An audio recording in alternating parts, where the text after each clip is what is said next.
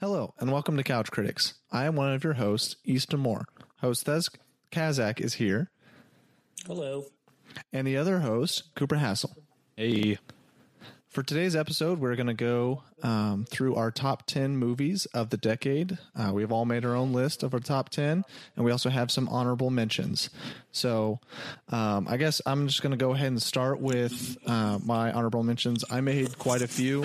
I don't know how much the rest of them made, but I just wanted to kind of highlight some of the movies that I really enjoy that aren't necessarily good enough to make the top 10, but I think I have like 27 on here.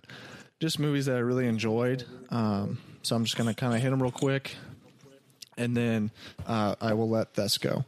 So they're not really in any particular order until I get to top 10. So Inception, A Star is Born, Wreck-It Ralph, Kubo and the Two Strings, The Cabin in the Woods, The Secret Life of Arrietty, Gifted, Nightcrawler, Sicario, Big Hero 6, The Master, The Other Guys, Phantom Thread, Knives Out, Mad Max Fury Road, Logan, Manchester of the Sea, It Follows, Ad Astra, Tangled, Warrior, Arrival, The Choice, Little Women, Jojo Rabbit, Joker, and Once Upon a Time in Hollywood.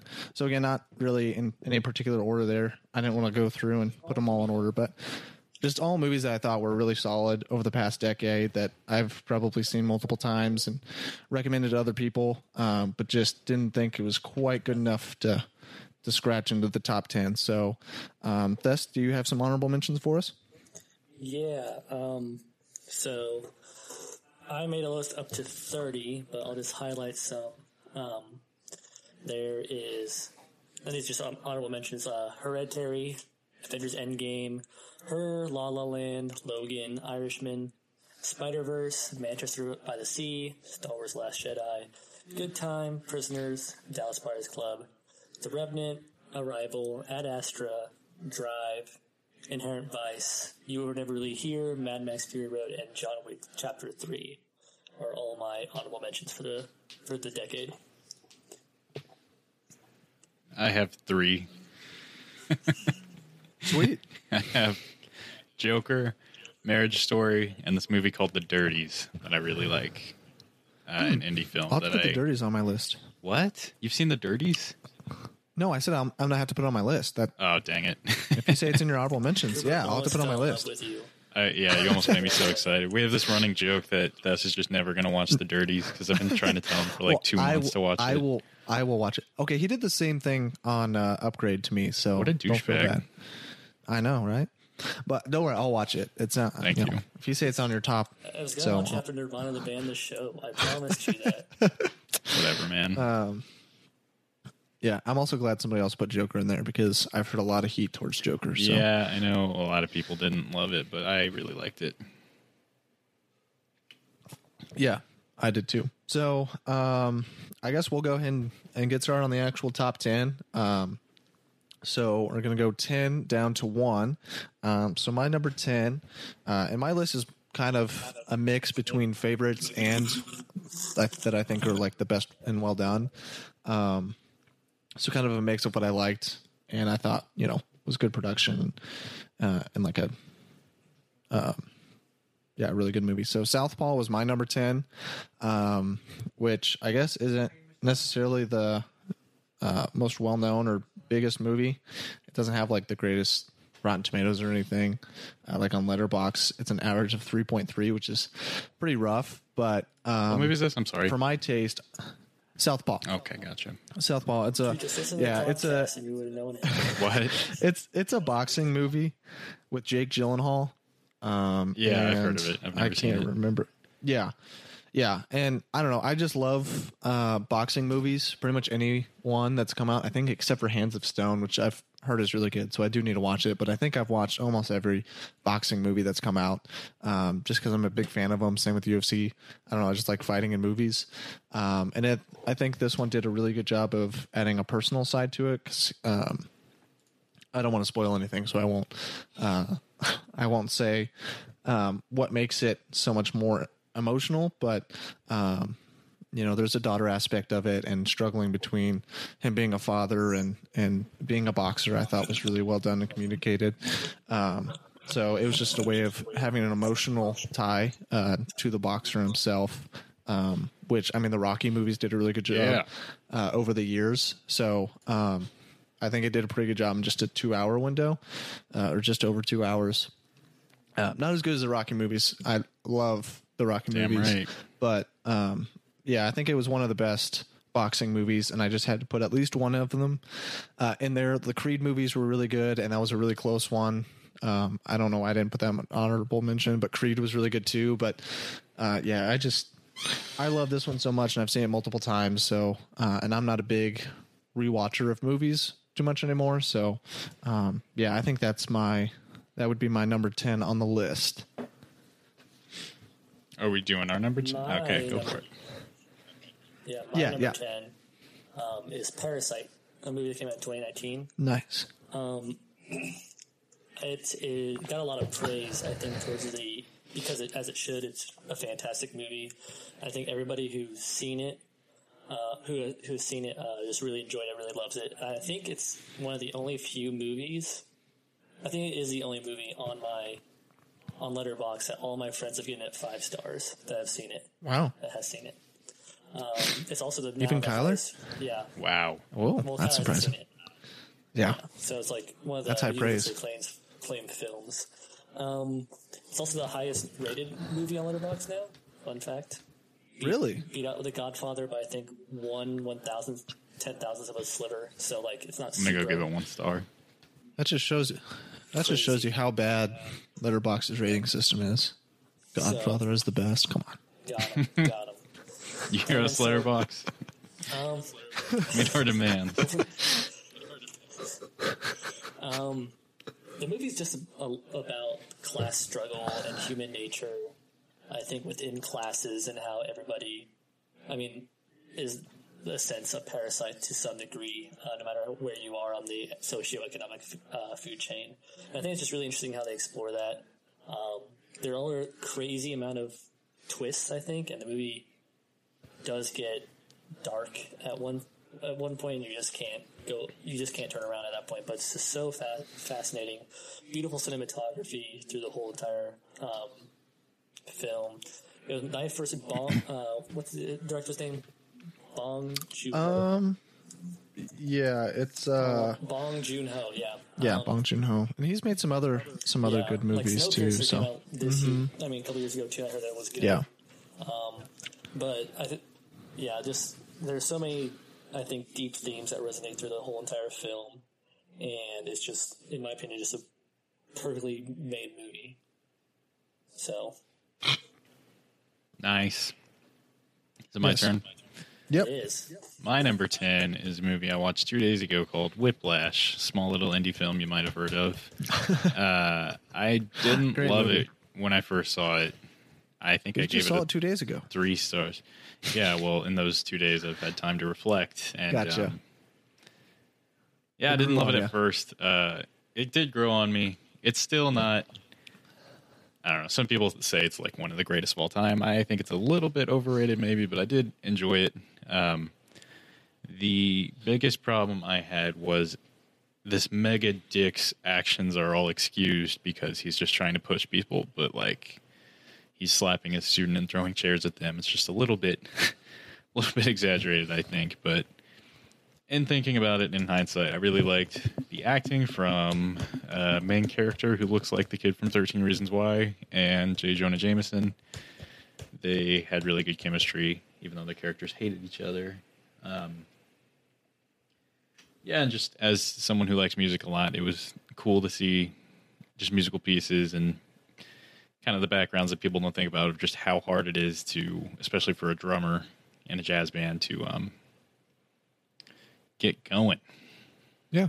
And that final act was really good too. That last scene. It was kind of dumb, really cool. But it was really awesome. Yeah, and somebody talked to me about it and said that one reason why they liked that last part so much is because if you were trying to be a famous jazz drummer, going up and doing that is just like you just threw your career away. Like there's no coming back from doing that in that concert. So What, playing the you know, Whiplash song after you fucked up or when he fucks up? just the whole thing, him messing up. So the composer, the teacher putting him in that situation, how like fucked up that is, and then him going back on stage and doing everything like, so both of them just ruined each other's careers, and that's kind of what made it. Yeah, it's kind of like a draw. Yeah, and My favorite part of the whole movie is when he gets back up there and he starts playing Whiplash, and J. Jonah Jameson looks at him and he's just drumming his heart out and he mouths "fuck you." yeah, it was great. Yeah, but man, that kid's like hands that one. bleed every I like time he that one a lot, touches the too. drums. yeah, It's kind of That's a good did movie. it to death a little bit. Yeah, it's pretty good. I didn't love it. Still don't love it, but I do think it's pretty good. So I put it at number 10. sweet. All right, should I go ahead and do my number 9, Cooper? You should. Okay. My number 9 might be a little surprising, but I had to at least put one of these movies in there of the trilogy. So Star Wars Rise of Skywalker. I had to at least put one. So I figured I'd pick my favorite. No, I'm just kidding. Star Wars Force Awakens. Hey, I have that one too. Rise of Skywalker was nowhere near my favorite of the trilogy, but I had to put one Star Wars because I do enjoy them as a whole, the new saga. So I liked Rise of Skywalker. Well, no, I didn't really like Rise of Skywalker, but I liked it enough. And then I did like The Last Jedi enough. So, but I think Force Awakens was the only movie that I enjoyed throughout the whole part. I didn't think there was anything that made me upset when it comes to the whole Star Wars lore. I didn't dislike, the Luke aspect of it.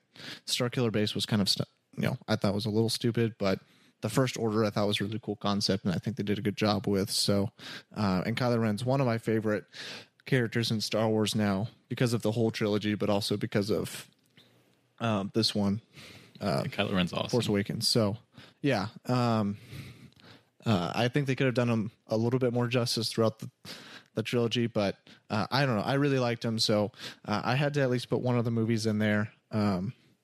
The killing of Han Solo wasn't the best, but I mean, they at least fit the movie, and Rey may be a little overpowered for my taste, but I think Daisy Ridley does a really good job, and I think Oscar Isaac does a really good job with Poe Dameron.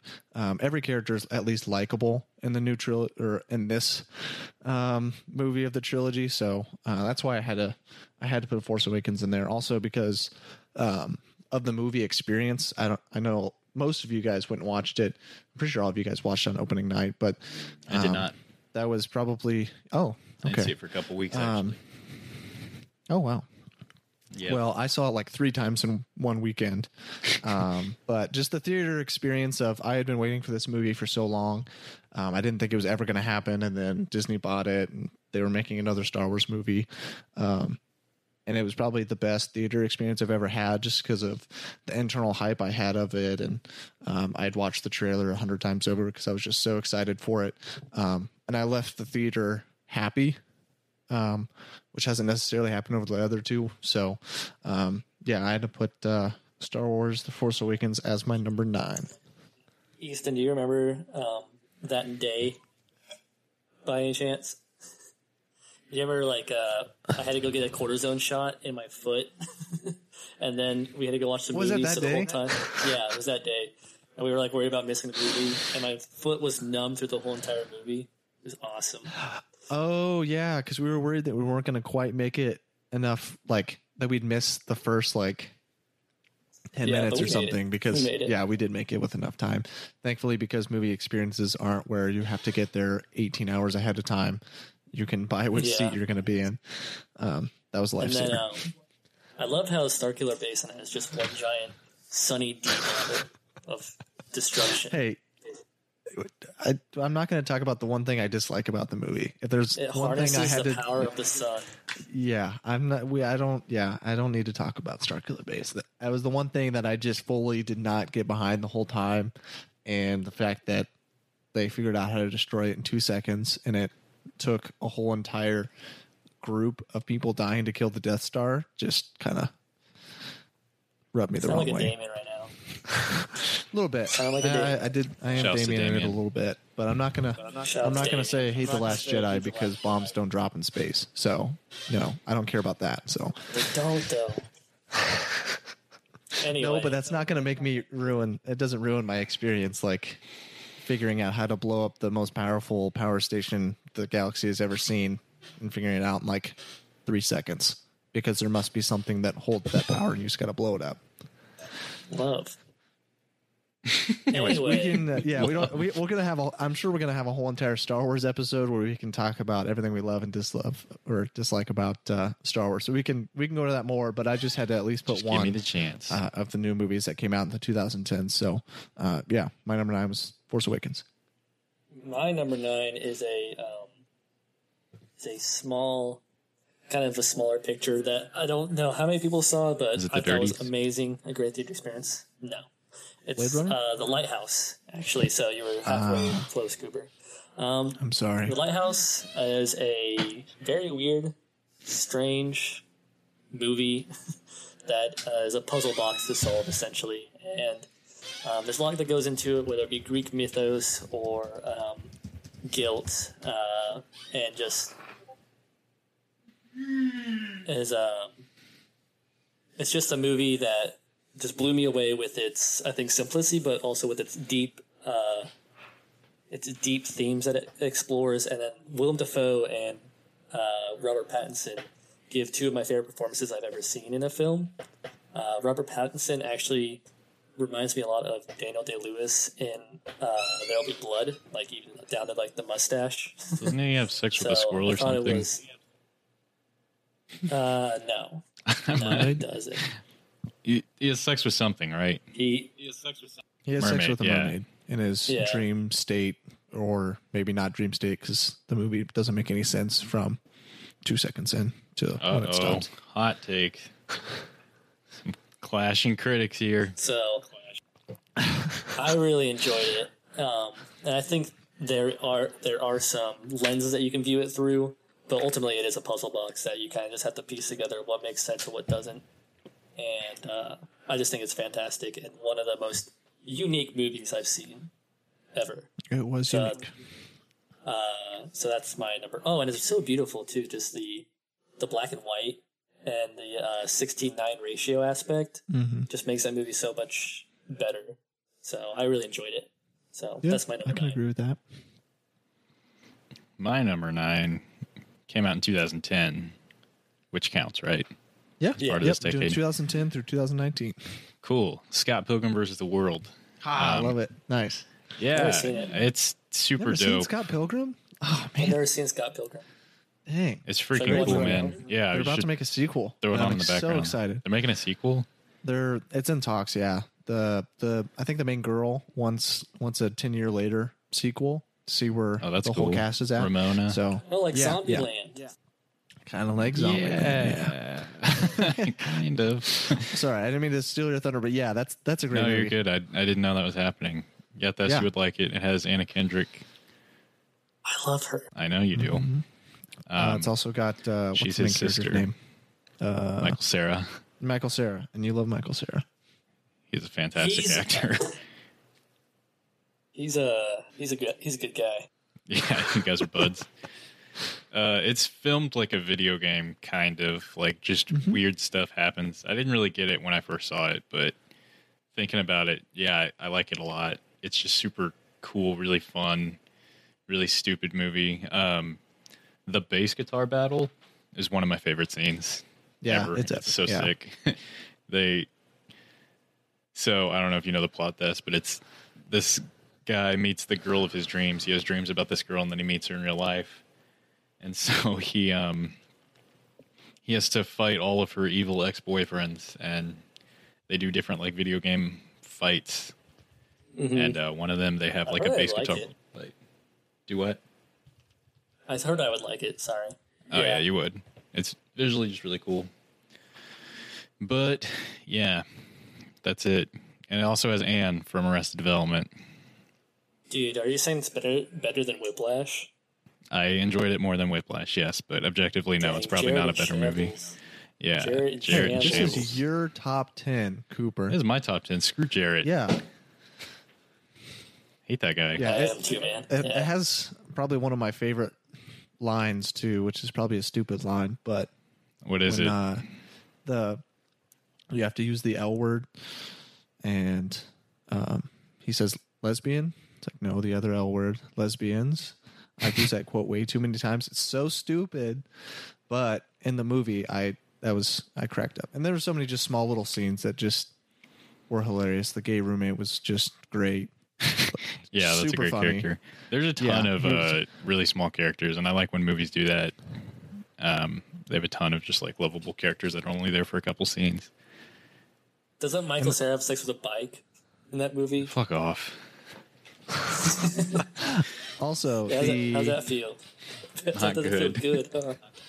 the soundtrack of that movie was also fantastic. Yeah, I listen it's to it sick. every once in a while. Just they made their own music for it. I mean, most of it at least, and because they're both in band. A lot of people are in bands. Yeah, And- well, it's the plot is that they're in a band.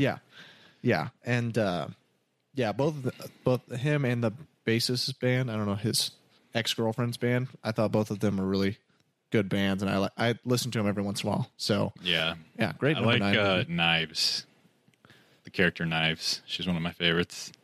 Yeah, The Asian girl. she just can't get away. Huh? She's in like high school. Yeah, she's like 17, but he doesn't know that. Yeah, And then she's in love with him the whole movie. yeah. Anyway, yeah. Scott Pilgrim versus the World. Sweet. Good movie. Good number 9. My number 8. I don't know if either of you have seen this one, but it's La La Land. Oh, I've seen it. Okay, good. At least one of you That was guys on my have. honorable But mentions, dude. oh, it was? I did not hear that. My bad. Yeah, La La Land. I Yeah, thought. they're bad. I'm sorry. But it again has one of my favorite actors, Ryan Gosling, and I also very much enjoy Emma Stone. Me too. So it has two actors. It has an actor and actress that I'm really fond of. And again, just the music of it, the whole jazz scene of the whole movie was just really different for me, at least. And so I love the whole entire score, and how it's two different people that love each other and want to be together, and they're trying to make it work, but they're just two different people. And realizing, I mean, I just think the theme is that two people can be in love and realize that they're just not going to work out together because they have different directions in their life. So seeing that play out through the whole movie, I thought was really, really good. And the ending is sad, but I think the perfect ending to that movie. So Yeah, I really like the ending of that movie too. yeah, it's not what I personally wanted, because when you're going through the movie, you want them to end up together. But Whoa, spoilers.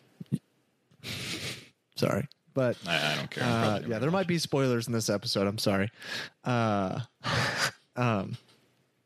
So yeah, just the way it ended, to have, you want them to be together, and then in the end, they're both happy, and you're happy that they're both happy, but they're just not together. So yeah, I'd say that's my number 8. Just the music, the two acting, I think, was really good. They did a great job of setting the atmosphere and the struggle, and the it's based in LA, I think, in Hollywood. So I think it did a really cool job of painting what Hollywood feels like for actors and singers, and sacrifices you have to make to be with someone, and then sometimes not taking those sacrifices. So yeah, La La Land would be my number 8. That was beautiful. Nice, good pick. It was a really good soundtrack in that movie too, and really, I love the Yeah, I color love the palette. jazz. And the color palette Oh, of that yeah. movie is so good too. Yeah, People the love. like Damien Midnight Chazelle's a really Purple. good. Damien Chazelle's a really good actor. I mean, not actor. He's a really good director, and just really. Okay, cares I was about, like, I don't what's even- on his. What's on his? Yeah, he has a lot of other. He has Whiplash some is other another really good is- movies. Is he okay? I didn't think he. Yeah, he's Whiplash And and, First Man. Man. Yeah, First Man's really good too. Wow. Yeah. My number 8 is another A24 movie called Uncut Gems. I think it's their most popular movie to date. It makes sense because it has probably one of the most popular actors of all time, Adam Sandler, Deshan Man. as the lead. Deshan Man. And he plays someone so different than what he normally has, besides like a very few roles before this, such as Punch Drunk Love, which is by Paul Thomas Anderson, my Billy favorite Madison. director. Billy Madison. No, he did. Yeah. And then Funny People. I think that was in late 2000s, early 2010s when he played that in that movie. And then The Merowitz Stories by Noah Bachman, who does Marriage Story. It's another Netflix movie that he does. So That was a good movie. Adam Sandler's known for a lot of these like drama roles or like serious roles, but he, I think, just knocks it out of the park with Uncut Gems. One of my favorite characters that he plays in a movie is Howard. But it's just literally like Anxiety the movie. Leffen, who is a Super Smash Bros. Hey, I saw this Professional tweet. player, described it perfectly. Yeah. He's like, imagine you're just playing Puff Game 5 last stock, high percent, and that's the whole movie. Stretched out for 2 hours and 15 minutes. I was like, that is perfect. Because you just follow this guy each time, and he's just creating these high-stake bets, and just like, he's just, for the next gambling high. It's so amazing to watch, and wonderful cinematography. Kevin Garnett, one of my favorite basketball players, is like the third most important Garnett character in Chula. the movie. Yeah, the Garnett Chula. And he's in it. He does fantastic as well, and it's by the Safdie brothers, who are great up and comers. So it's just a fantastic film. One of my favorite theater experiences, and I think just a movie that can leave you with a lasting impression is so It does do that. awesome. And that movie definitely, I think, whether you like it, love it, or hate it, like you just you had an experience like no other while watching a movie. So it's my number 8. I love it. It's one of my favorite movies ever too. I think top 30. I put it as so. Wow. Les, Cooper, have you seen that one? I have not yet. Okay. I really want to. I don't think it was available around me. Yeah, it didn't get too many theater shows. Yeah, it was a good movie, and it is. I don't love it as much as Thess does because it is just an anxiety-riven movie where it doesn't slow down from 2 seconds into the movie till the end. Yeah, And I love stuff like that though. So many cool parts. Like, yeah, Like, I your don't wanna go heart into is huge racing spoilers. just the whole time, and you're just upset because of everything that's happened to him, the decisions he's making. It's And it's yeah. just such snowball effects too that just pile on. Like, oh, this isn't that big of a deal, but then it like comes into like at most inopportune times. Yeah. And it's like you're just there like hair falling out because you're so anxiety ridden. But I love it. Yeah. It's such a fun experience, and Adam Sandler I think does fantastic in the role. He So- does. It was probably one of his best performances of his life. I will give Yeah. him that. He plays a great Jewish, Bag. yeah. But I went and saw that one with my wife, and she could not. I mean, I don't think she made it 20 minutes, if that, Didn't before. even get into the good stuff. No, she What'd she could do? not stand. Did she leave? So about maybe 10 minutes in, she got out her phone and started looking at Instagram because she couldn't handle it. And then about 30 minutes in, she left and then came back in right before that last third act scene. Cooper knows I don't want to spoil it for Cooper, so Thess knows what I'm talking about. And if you've seen the movie, I think you know exactly what I'm talking about. So then she saw kind of the conclusion of it and just looked at me afterwards. It's like, that was the worst movie I've ever seen. So she didn't even see most of it, but Hell of an endorsement. yeah. But it's definitely you have to It's be an experience. you have to be ready to just be on not a good edge of your seat, not like a horror edge of your seat. It's like, yeah, just anxiety riven for 2 hours, and it was very, very hard to watch, which made me not necessarily like the movie the first time I watched it because of emotionally what you go through for 2 hours. But definitely a good. I definitely agree with this. It's a great movie, but not a personal fan of it because of what it makes you go through for 2 hours. So it does a good job of what it tries to do. But yeah, hard movie to watch, but really good. Yeah, I really want to see it. I was sad I couldn't. Should be out pretty soon. I mean, if you live in Australia or something, you can watch it on Netflix now. Yep, it's in everywhere but America. It's messed up. Messed up, man. So, well, speaking of movies, my number 8 is Guardians of the Galaxy, my favorite Marvel movie. That is a great. I had not seen or heard of any of the Guardians of the Galaxy before this. Thess actually made the friend group I was with go see this while we were on vacation in St. Louis, I think. And we were all kind of annoyed because we didn't really want to. At least I was. I didn't want to see it, but it was awesome. What's his face? Chris Pratt is one of my favorite actors. He's just a really cool guy, and he does great here. Got absolutely jacked for this movie. Yeah, and then, which led to one of the best parts in Parks and Rec when he describes his weight loss as he just stopped drinking beer, which was pretty great. I think movies like Suicide Squad should look at this movie and just feel ashamed that they introduced 5 heroes that are all lovable and told a story about them all and brought them together and gave them chemistry and a reason to do something.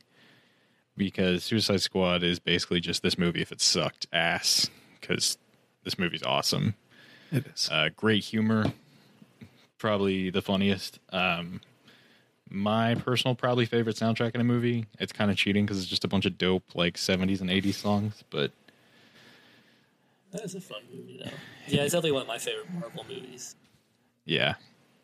One of my favorite Marvel, James if not just superhero movies. The new Suicide Squad movie, so you're in good hands. Yeah, so we'll see.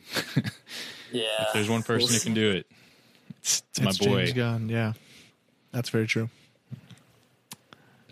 Yeah, everybody was annoyed when I showed him it, but I still got a theater that was awesome. Yeah. It was just we were on vacation. We didn't really want to see a movie, and none of us, I don't know, the marketing for it wasn't super hyped up. I think even they were surprised at how well it did, but wasn't it the first movie after the Avengers? No. That's Iron Man 3, another Iron masterpiece. Man 3. And then you have a bunch of those. Then you have Winter Soldier. And so was it before? Was it before Avengers then? I think it was after Age of Ultron. It was before Age of Ultron. No, that was afterwards. No.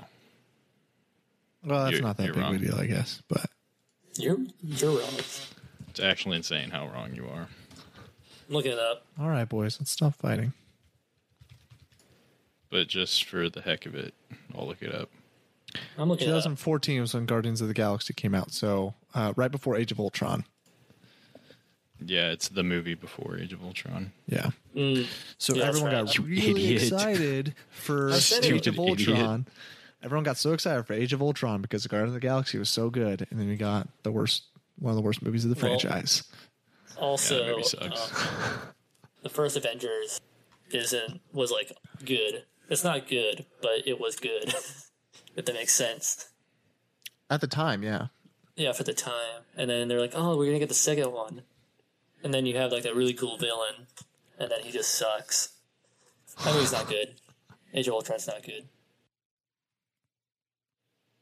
So yeah. But Guardians of the Galaxy's cool. Yeah, Guardians of the Galaxy rules. I don't think anyone dislikes that movie. It's just a universal, solid movie. Yeah. Although, are you guys a fan of the second one? I like it. It's obviously worse than this one. I don't like the third act. It's super convoluted, but I mean, all the characters are still there. It's still funny. The scene where my favorite part about that movie, not to steer too far off, this is the last thing I'll say about Guardians of the Galaxy, but in 2, it has one of the funniest parts in the MCU, I think, when they build it up I forget her name, but the girl that looks like a bug that can feel your feelings. They kind of tease that her and Drax are going to be romantic, and then they just abolish that immediately by having him dry heat at the thought of having sex with her. Toboggan. Yeah, I thought that was so funny. Yeah, that was good. Mantis Toboggan.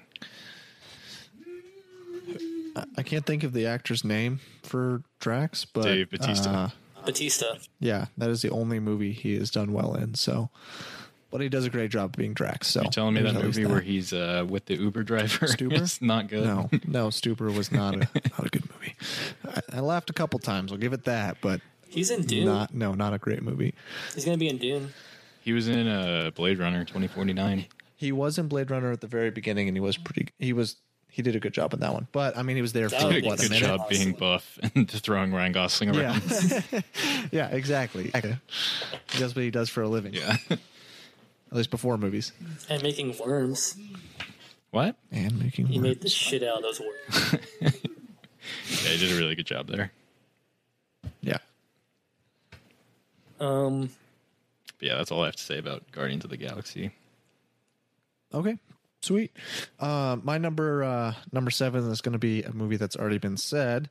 Parasite is my number 7 of the decade. Cooper or Thess has kind Normie. of talked about it already. I know Cooper's going to watch it sometime soon, but yeah, Parasite was just a movie I wasn't really, expecting too much from. I had heard some people say it was good, and then kind of the same way that I did The Lighthouse, I had to go find a theater that did it because I usually watch all my movies on at AMC, and AMC was not showing Chill. Parasite, Chilling. just like they didn't show The Lighthouse, and so I had to go find a theater that played it.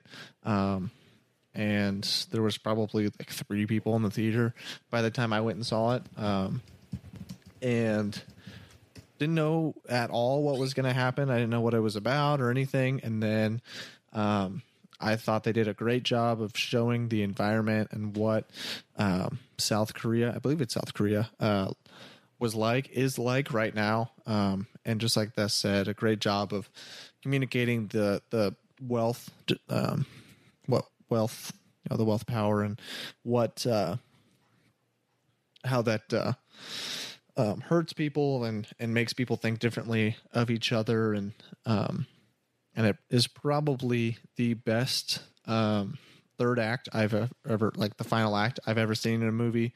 I was going to give that to Joker when that came out because I love the last 20 minutes of Joker. I thought it was a great way. Like, they probably ended that movie perfectly. And then I saw Parasite, and I think that did a better job, mainly because I had no idea any of that was coming, and it was set up perfectly. So I don't want to ruin anything for Cooper, but everything that happened in that last act, if you've seen it, was just insane, and you weren't expecting a single part of it. When you were watching the movie, you thought it was going to go one way with this whole family kind of lying their way into the rich family, and it took a complete turn and just put the pedal to the metal and finished the movie. And so I would say that is my number 7, and I'm really pulling forward to win Best Picture at the Oscars. There's a lot of really good movies this year, but I think that'd be a great accomplishment for the director because he's made some. I want him to get the recognition he deserves, and also having a foreign movie win the American Oscars, I think would be really cool. So I don't know how many times it's happened. I think only movie I can think of, is The Artist, which was a French movie, but most people think that's a pretty controversial win. So, yeah, Parasite would be my number 7, and I think that's the only movie of 2019 on my list. So, pulling for that one to win Best Picture. My number 7 is a movie that I rewatched when it first came out, and then I haven't rewatched it since. But it's Christopher Nolan's, I think, magnum opus, Interstellar. And I was blown away by it. Like, I knew it was good. Well, so kind of backstory. I watched Inception the day before because I thought it was gonna be like on my list or like high up there, and I didn't really like enjoy it as much as I thought I was going to. And so I was kind of worried about Interstellar. I was like, oh man, am I gonna not like Interstellar? But I was blown away by, I think, how amazing it is. And I call it Christopher Nolan's magnum opus because I think it's probably his best film. My favorite movie of all time is The Dark Knight, but I think this is going to be a film that Christopher Nolan's is going to be remembered for and known for. Just because everything, I think, was so... He had to create everything originally from the ground up, where he didn't have to work within pre-established characters or lore. But here he had to work with, like, what does this mean? Like, this creative genius that he has. He had to work from the ground up, and I really appreciated that from him. It's fantastic. I think everyone that watches it is just amazed at it to some degree, and it's an experience nonetheless. Matthew McConaughey does a fantastic job. Anne Hathaway does a great job as well. Michael Caine. So many good actors and actresses are in the film, and it's literally just an experience I don't think you'll forget, and I really appreciate it for that. Beautiful cinematography and score. Yeah, I just actually watched that movie, I think last week or maybe a week and a half ago. It'd been on my watch list for a long time, and it was a movie I wanted to watch before we did this podcast. So it was great. It was not what I expected at all. I mean, I expected it to be a space movie, but the specifics of what happened with the food shortage and the the time stuff, all of that was not what I was expecting. And yeah, it was great. Matthew McConaughey. He has some duds, but he also has some great movies, and that was definitely one of his best. The only movie I think ranks above on Christopher Nolan, though, I personally like The Prestige more than Interstellar, but I haven't seen that one yet. I have okay. Yeah, you should definitely give that one a watch. It's Christopher Nolan. I love it. It's one of my favorite movies. So, but yeah, Interstellar was a great movie, and it's probably, I think, one of his top three. Dark Knight, Interstellar, and The Prestige. So, have you seen Memento, Easton? Yeah, we talked about this once. I started it, and then I had to stop it pretty shortly afterwards, just because of some stuff that was going on. So I have it, and just hadn't picked it up to actually finish it. I was only like 20 minutes in, so you should watch it. It's dope. I'll have to pick that one up and finish it. Yeah, it looked really good. It just hasn't happened yet. So. Yeah, that's my I assume that's favorite by him. Yeah, a lot of people think that one's really good, so I'm excited to finish that one. A good number 7. Did somebody say number 7? Mine has already been taken, yes, but it's The Force Awakens, or as Easton calls it, The Force Awakens. Yeah, Force Awakens. It's a little throwback for you. I like Last Jedi a lot, but I think I like this one a little bit more. It's just super fun, kind of turn your brain off movie.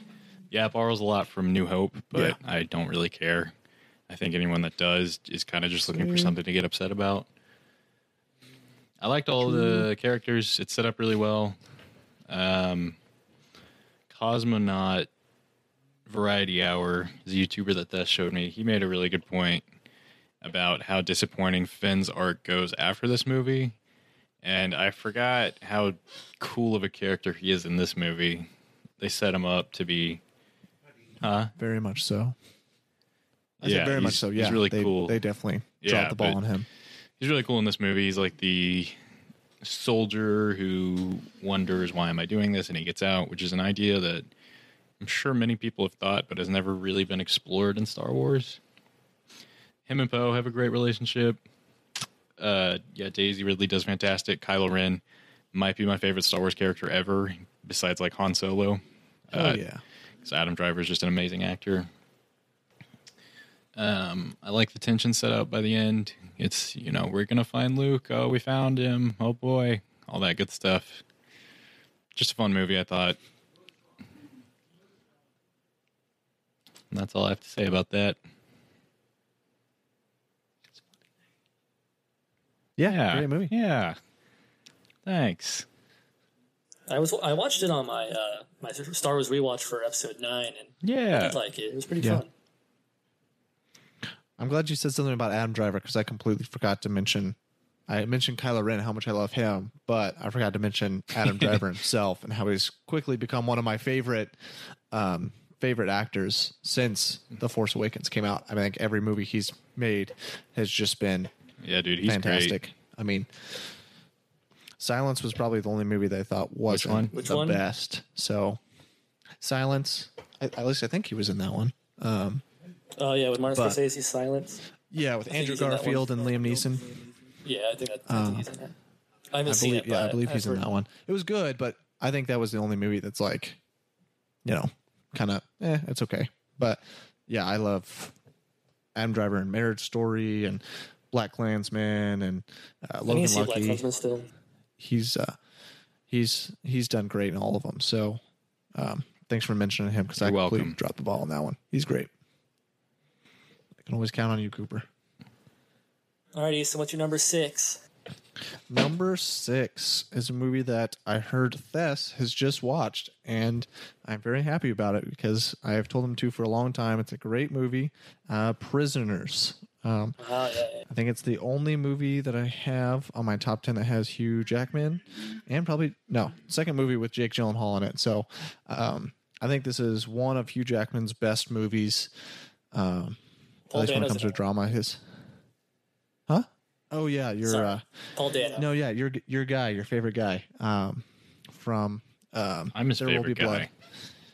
He's a good one. Sorry, Yeah. sorry, I forgot Cooper's his favorite guy. But yeah, and everyone that plays in this movie, like all the actors and actresses, all did a great job. And I really didn't know what was going to happen ever throughout the movie. I think they did a wonderful job of making you feel exactly the way that Hugh Jackman feels, and you feel like he isn't doing the right thing, but you understand why he's doing what he's doing. And so I think it just kept me on the edge of my seat because I wanted him to find his daughter, but I also didn't want him to do it the way that he was doing it.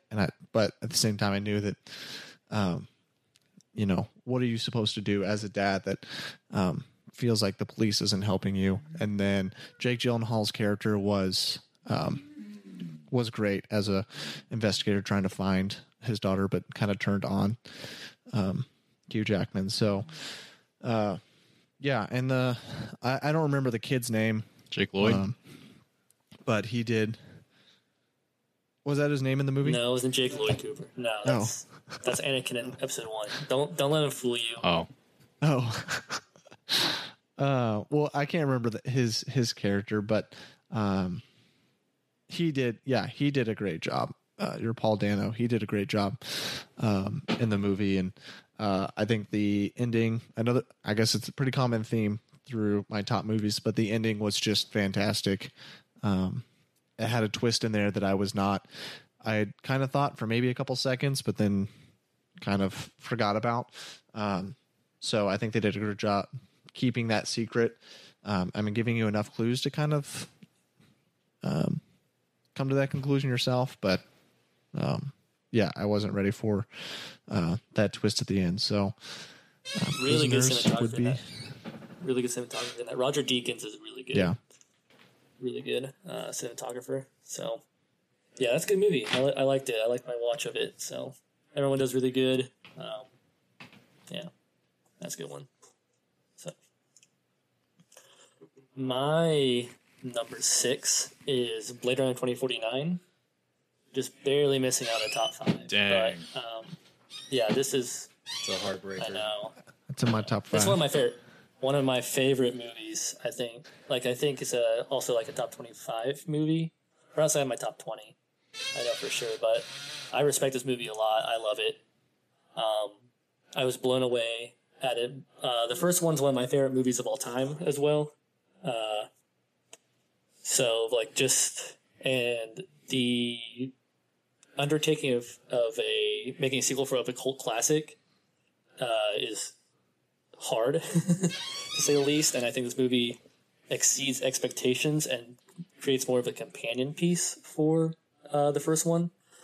And I think it's just such a great movie. There's so many wonderful special effects and visual effects in the movie, but it's also practical effects too. They use a lot of props and things they built, like the trash scene. We've all seen it. So that trash city in the middle part of the movie. You guys remember that? No, I don't know what you're talking about. I haven't seen this movie in a long time. It's up on my list, but I don't remember scene to scene. Unfortunately, it's when Kay is trashed into the trash planet. I mean, not the trash planet, the trash city, and all those people fight him. Nope, not ringing any bells. Are you talking about when he's walking through and you've got the orangish kind of background? He's walking through the pillars. That's this is way before. It's when he goes finds those the okay. orphanage. Yeah, place. Unfortunately, I haven't seen it in about I think a year, so I don't remember. Anyway, I don't quite remember the scene, but that's all made from practical effects. So just so many cool practical effects and everything in the movie, and just a lot of philosophical themes that are built off of the first Blade Runner, and a wonderful just theater experience. I watched it with my friend Graham in theaters. Just me and him went, and it was just thanks we were for just the invite, amazed. dude. We were just amazed at it, at how amazing it was, and Ryan Gosling does fantastic in it. So it's really good. One of my favorites of the decade, and one of my favorites of all time. So Yeah, I think you actually did invite me or said you guys were going to go watch it, and I hadn't seen the first one yet, so I had to go back and watch the first one. During the first one, so you want to go. Hey, I also fell asleep during the first one. So You goof. it's definitely a slow movie, but it's one of my favorites of all time. It's just Yeah, a I little agree. It's slow, but I didn't fall asleep if because you it watch was it when boring. it's I was late just at really night. tired, and then I woke up the next day at like 6 a.m. and watched it. Yeah, I know. Not like because I, Oh, okay. Yeah, that was like my goal for the day is like wake up really early to watch it. I just happened to wake up that early and couldn't fall back asleep. Yeah.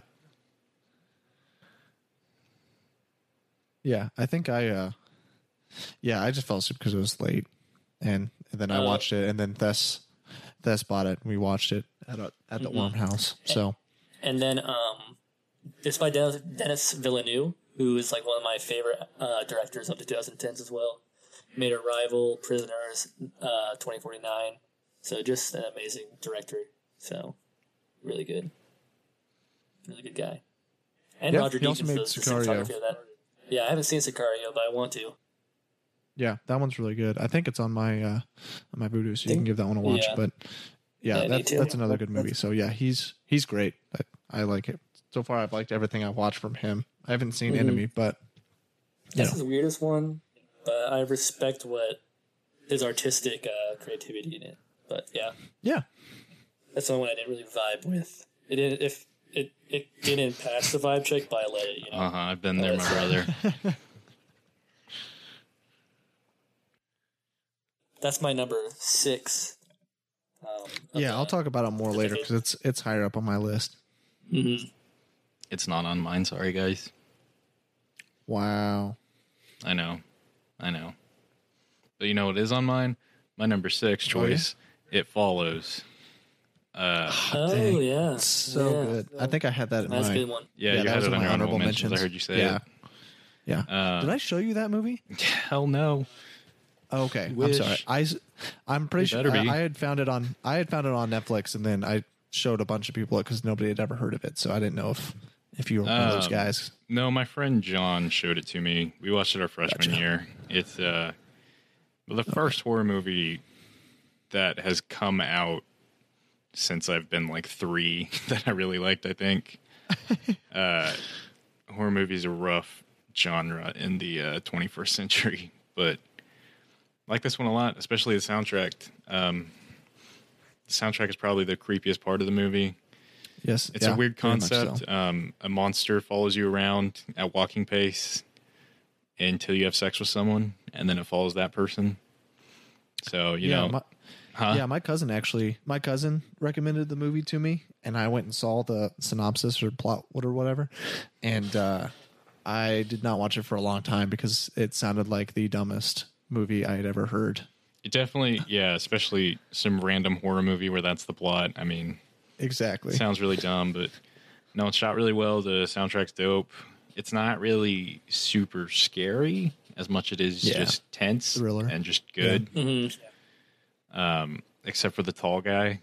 That dude's terrifying. That tall guy's really creepy. Tall guy scared the crap out of me.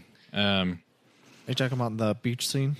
No, there's he's like a 2-second scene. It's when they're in one of the houses. Yeah, I know what you're talking about. He's the one that kills the. I don't know if he kills anyone, but the girl is freaking out And Yeah. her friend is like, "Why are you freaking out? There's no one here." And she opens the door, and the tall dude comes out of the shadows. Yeah. Yeah, and she pees her pants. That was weird. So, But realistic. yeah, good movie. Do you remember after we watched it? I think me for like the second time. I think we were showing somebody, but I listened to the soundtrack in my dark room. I got really scared. Yeah, I remember you telling me the next morning that you like couldn't sleep because the soundtrack spooked you, which is understandable. Because there's like a shadow. There's a shadow on the wall from like the trees bristling, and I was just really freaked out. Yeah, it's really creepy. Yeah, the soundtrack's really good in that one though. Really I also movie. think it did a good job, I think, of giving the kind of the plot at the beginning. It's a hard premise to kind of sell in a horror movie, and I think they did it, I think, really well, with the man finding the girl, and that whole scene I thought was set up really, really cool to kind of explain to you and the person that you're following throughout the movie. Yeah, and I just want to give a quick shout out to Paul, the man who's deeper in the friend zone than any human being has ever been. He offers to have sex with the girl so that the killer will follow him, and she refuses. He's just so desperate. He's so desperate to have sex with her that he will accept looking over his shoulder his whole Probable life death. or death. Yeah, and she still says no. Brutal. Thought that death. part was funny. And then her Yeah. guy that she does have sex with dies. So she Yeah. finally gives in, has sex with him, and then he has sex with a hooker. So, yeah, not a great look for Paul, but keep your chin up, young king. Yeah, That's The, my number His 6. crown. Your Yeah. crown's fallen. Your snapback has fallen. The All whole right. pool scene in that movie was also The climax. I thought was really really good. I mean, both the beach scene was good too, but yeah, it just felt, I think they did a good job of making it feel like teenagers making decisions of this person following them rather than adults. But yeah, great pick. Thanks, man. What's your I guess fifth I will favorite do, movie? I will do my number 5. So tapping into the top 5 of my decades. I know both of you probably aren't going to agree with this, but it is one of a trilogy, and it is John Wick. Just the first one. I'm more of a first Interesting. one than the rest. I love all of them. I'm pretty sure we've talked about this before, but I do love all 3 of them. But in my opinion, the first John Wick, I think, does a great job of being simplistic, great action, just enough of the assassin world to propel the violence that obviously is the major part of the movie. And not like the other 2 movies don't do that. I think all 3 of the movies are great. I love each John Wick movie.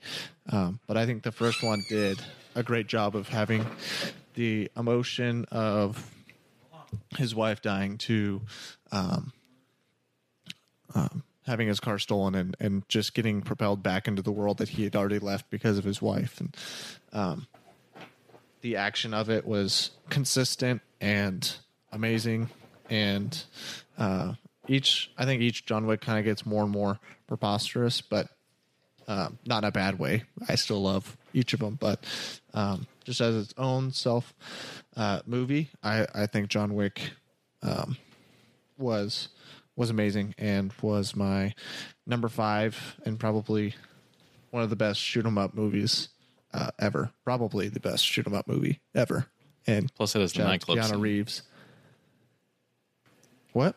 Sorry, I said plus it has the nightclub scene. Yeah, which Nightclub scene. was really good. And Willem Dafoe. Yeah, Willem Dafoe. Yeah, and I think it's one of those trilogies that you can like. I think any of the 3 so far, and then Yeah.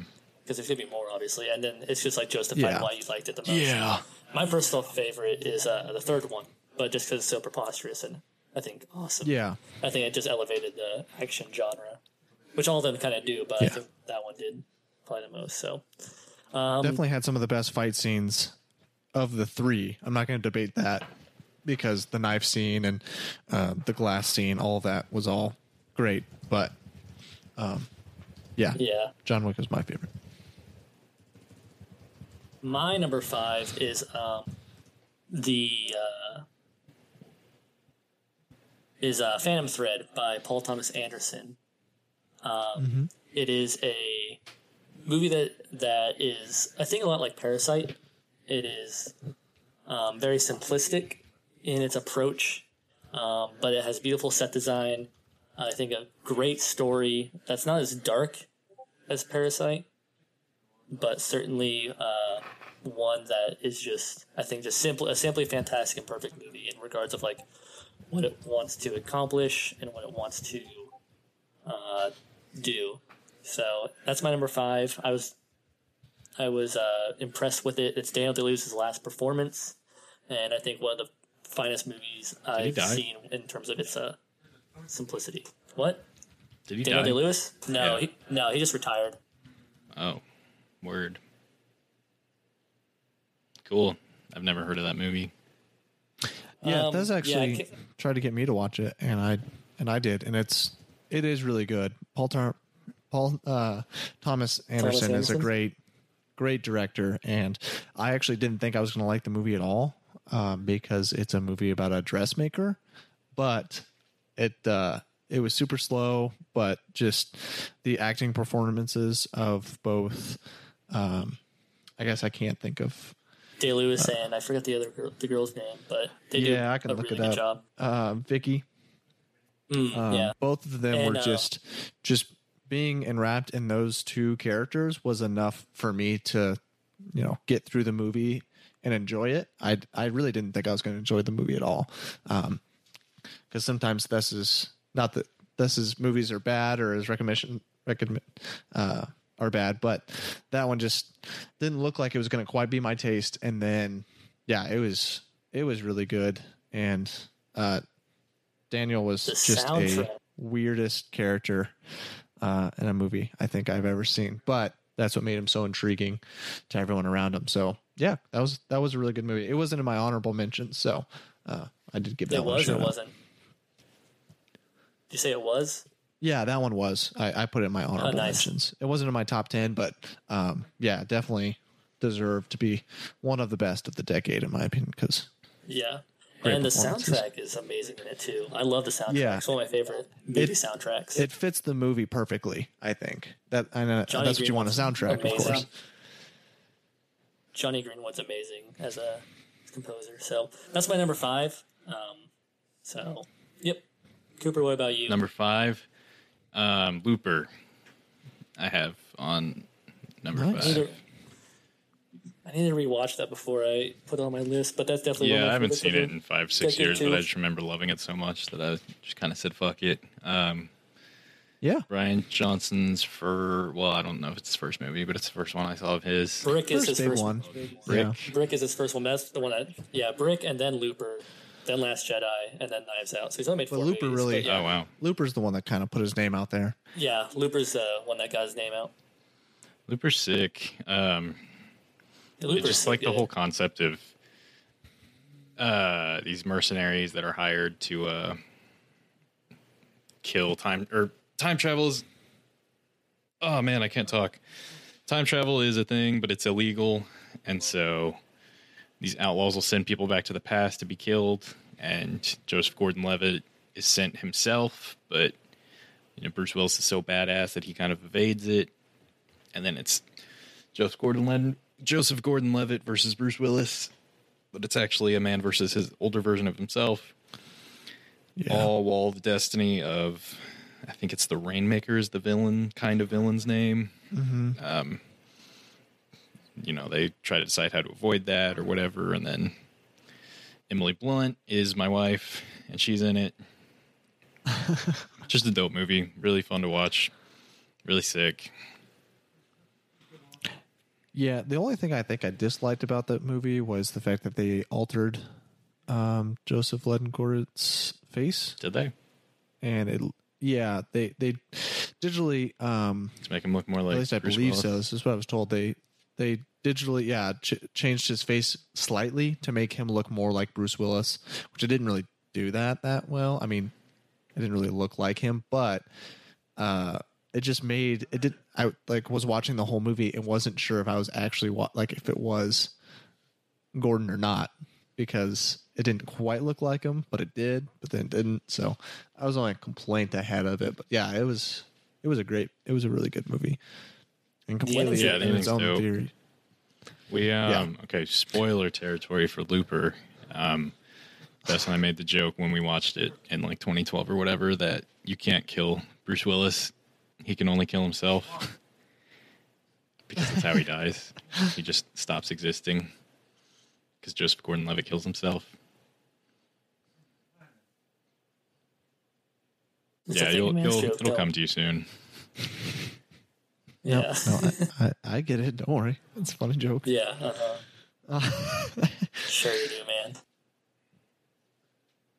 So, but yeah, I'm Looper's trying to great. think of a movie where he has died. Exactly. You can't. And I mean, You I am can't. coming up Exactly. blank. I can't think of a movie where he's died. Jean, It's- so- Die Hard, like the fourth Die Hard, which is one where he like does the most death-defying stuff. He doesn't shoots die there. himself Live to Free, kill Die the Hard. guy behind him. I think- yeah. Yeah. He ramps So- a car into a helicopter and says, "Because I ran out of bullets." Yeah. Does he like jump Yeah, out of the he, car at 60 miles an hour, like slide down? Yeah, he bridge? revs it up and like hits a ramp and jumps out after he hits the ramp so that the car will hit the helicopter. It's beyond stupid, but it's I awesome. don't see a problem in any of this And then, logic. yeah, I'm pretty sure he's like on a helicopter at some point. And he's like fine. Later, he's like- he's fine too. I don't know. Well, he got cut. His face Oh, was a little yeah. cut up. That was rough. He got some. Yeah. Yeah, shut your mouth. Yeah, he Bess. got some. He got some burns from the road. Some road rash. Well, like his legs He would die. be. He's also like 60. Well, yeah, he's. Yeah, he's I'm trying to dead. think of who his like son or the other person. He's not in was. that movie. Oh, that's in A Good I Day know- to Die yeah, Hard. he's in the next Yeah. one. Good Day to Die Hard, which I haven't haven't seen, either. but I heard it's terrible.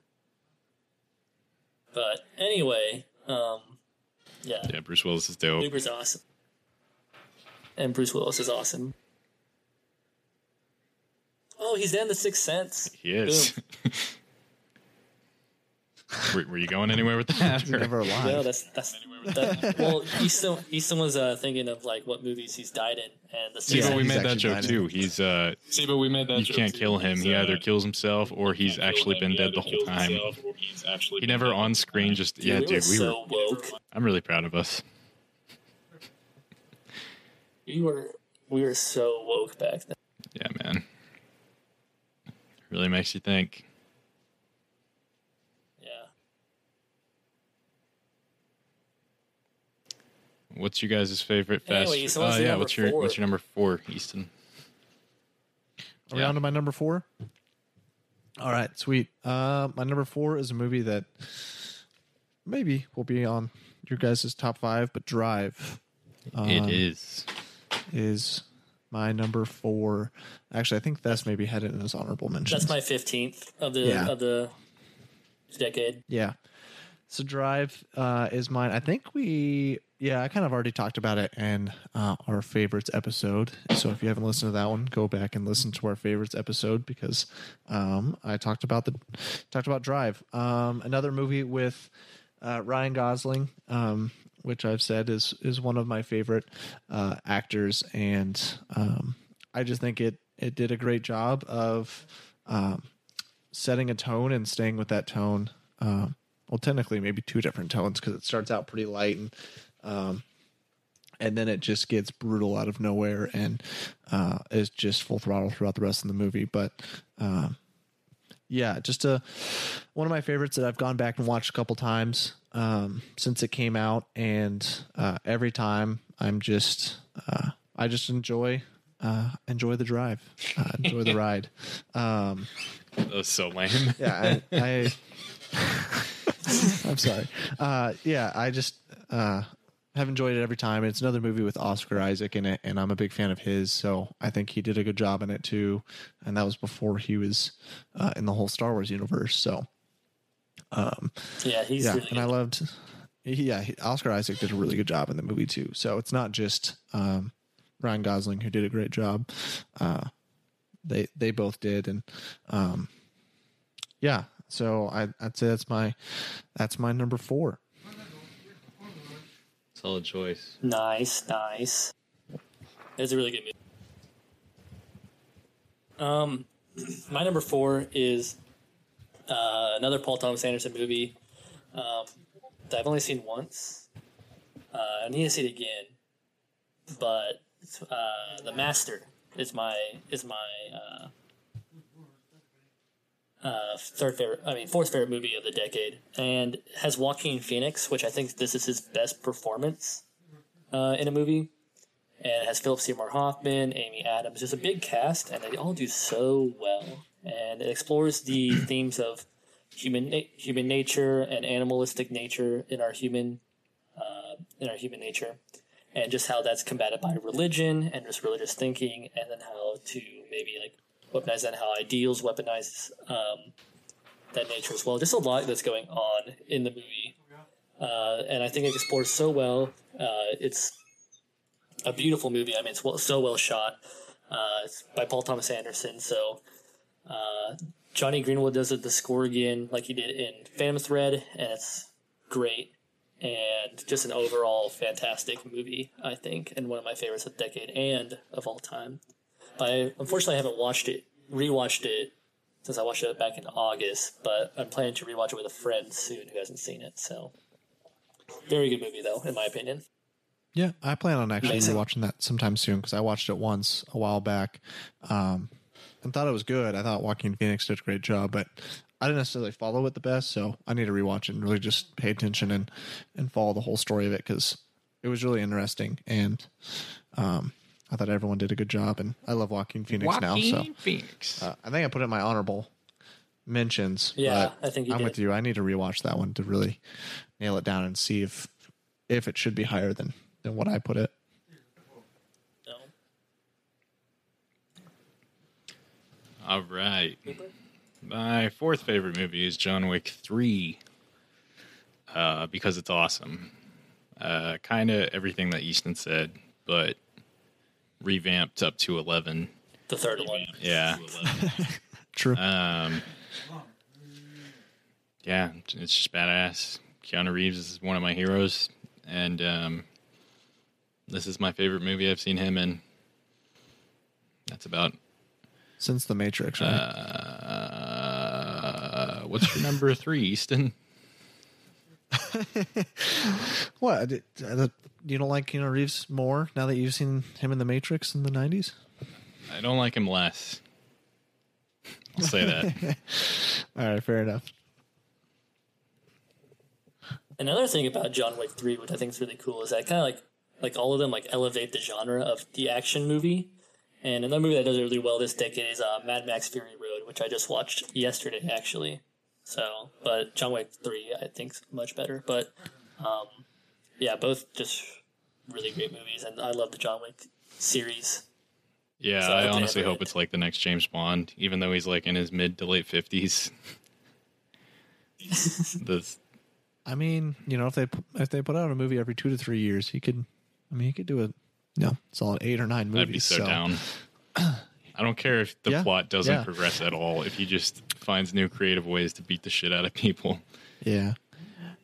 It'll probably just be a Okay. better Fast and Furious, a more violent Fast and Furious, because that's what Fast and Furious has become. Is just a over the top violent, crazy movie, action movie, and John Wick is just better at it. So that's what I'm thinking. It's probably going to lean towards just a new John Wick every 2 to 3 Yeah. years, and it's just crazy. I normally don't like movies like that, but just, I don't know, like the physical toll that he's put on his body to like learn. Yeah. I mean, our friend Graham that Des Yeah, mentioned he earlier does made all a of really his good own point. stuff. He's probably a better shooter than 90% of police officers because he's just insane. And, I mean, Yeah, he went out and went to a tactical yeah, you've seen the video of him shooting all range those and went through targets, it. and yeah, He says I was slow on Insane. that last one, and everyone else was like, "What?" Yeah, Don't get in a fight with him. Let's just put it yeah. that way. I wouldn't mess with John Wick. Or Keanu Reeves. Oh, I'd beat the shit out of Keanu Reeves, but wouldn't touch John Wick. I mean, I just saw what's that movie called? Always Be My Maybe or whatever. And he has a guest appearance in that. Nice. And I would beat the crap out of that Keanu Reeves because he's an asshat. But Really yeah, they make him out to be a kind of a elitist douche. rough. But yeah, the first scene of him in it, you're like, okay, this is Keanu Reeves. He's dope. And then like 30 seconds later, you realize that they make him out to be a jerk. But it's just for the plot of the movie. Dang. So whatever. All right. Okay. Well, I will do number 3 here. Top 3. Number 3 is the only horror movie up here, which is Hereditary. Since I saw that movie in theaters, it has been by far my favorite horror movie of all time, I think, at least. Maybe I'd have to go back and check all the horror movies I've seen. But yeah, I loved Hereditary. I talked about it a little bit in the favorites episode, but just from start to finish, you just really get enwrapped in this family. And I think each actor and actress, like I said, did a really good job, maybe except for the girl. But even then, she was good enough for her limited time in the movie. And then once she is not in the movie anymore, spoiler alert, it just was such a shock. Because I mean, I'd seen a trailer and figured she was a big part of the movie, and then when she was not anymore, it was such a shock that it really, you really felt for the teenager and the parents, and really, I had no idea where it was going after that because of what I thought the movie was going to be. So, in the last, again, a common theme throughout my top movies, just the last 15 minutes was just excellent. I know Thess said he kind of predicted some of it. I really didn't predict too much of it. I think it kind of didn't come out of nowhere. It did a really good job of putting hints of what was going on, but I just loved the last 15 minutes and thought Ari Aster, I think is his name. Yeah, Ari Aster did a great job with the direction of the whole movie. And the last scene, the last like 2 minutes even was just perfect. Just a perfect way to end the movie. I don't know if any of you guys have seen Midsummer, but I think I haven't yet. Ari Aster does just a fantastic job with the last scenes of his movies. He just ends it on the perfect note that fits the movie. So if you haven't seen Midsummer, that's another one you should definitely go see. But Yeah, if you haven't seen Hereditary, it is fantastic. It is a little bit some people don't like it, so maybe it is kind of a acquired taste because it's a slower horror movie, very, very slow for about an hour. Plays out like a it's more family thriller drama. than horror. I mean, the last 20 minutes is horror, but you kind of have to be ready to kind of like sit through a 2.5 hour thriller. But I It's like was, 2 and I hours. was. Oh, really? Okay, so a little bit shorter, but Yeah, yeah, it's just over 2 hours. but still, it is a little slow in the beginning. Yeah, and it feels longer because of how slow the first act is, but I'm okay with it because it rewards you for sitting through that and investing in the family because it just goes crazy at the end. And yeah, that's my favorite horror movie and my third favorite movie of the decade, Hereditary. Yeah, that was on my honorable mentions. So Yeah. really good movie. Toni Collette does an excellent job as a lead in that movie. So she does not disappoint at all, and it plays out No, like she does not. a family drama, which is really cool and beautiful cinematography, haunting atmosphere. So yeah, just really well a good shot. movie. So Yeah. Number The sound 3. mixing was really good too. It's same with like It Follows. Just the music, Yeah. really enwraps you in the world that you're in, and just makes you creeped out the whole entire movie. I haven't seen it in a little while, but I do remember just watching that movie. You always feel like something is a little off, but you can never quite get your finger on it. And it does. Yeah. It makes that happens because of the music, because of the sound that they put in there. You always feel like there's something around the corner that's about to come out and make it a horror movie, and it eventually does. But yeah, the music was just insane. Cooper, have you seen that one?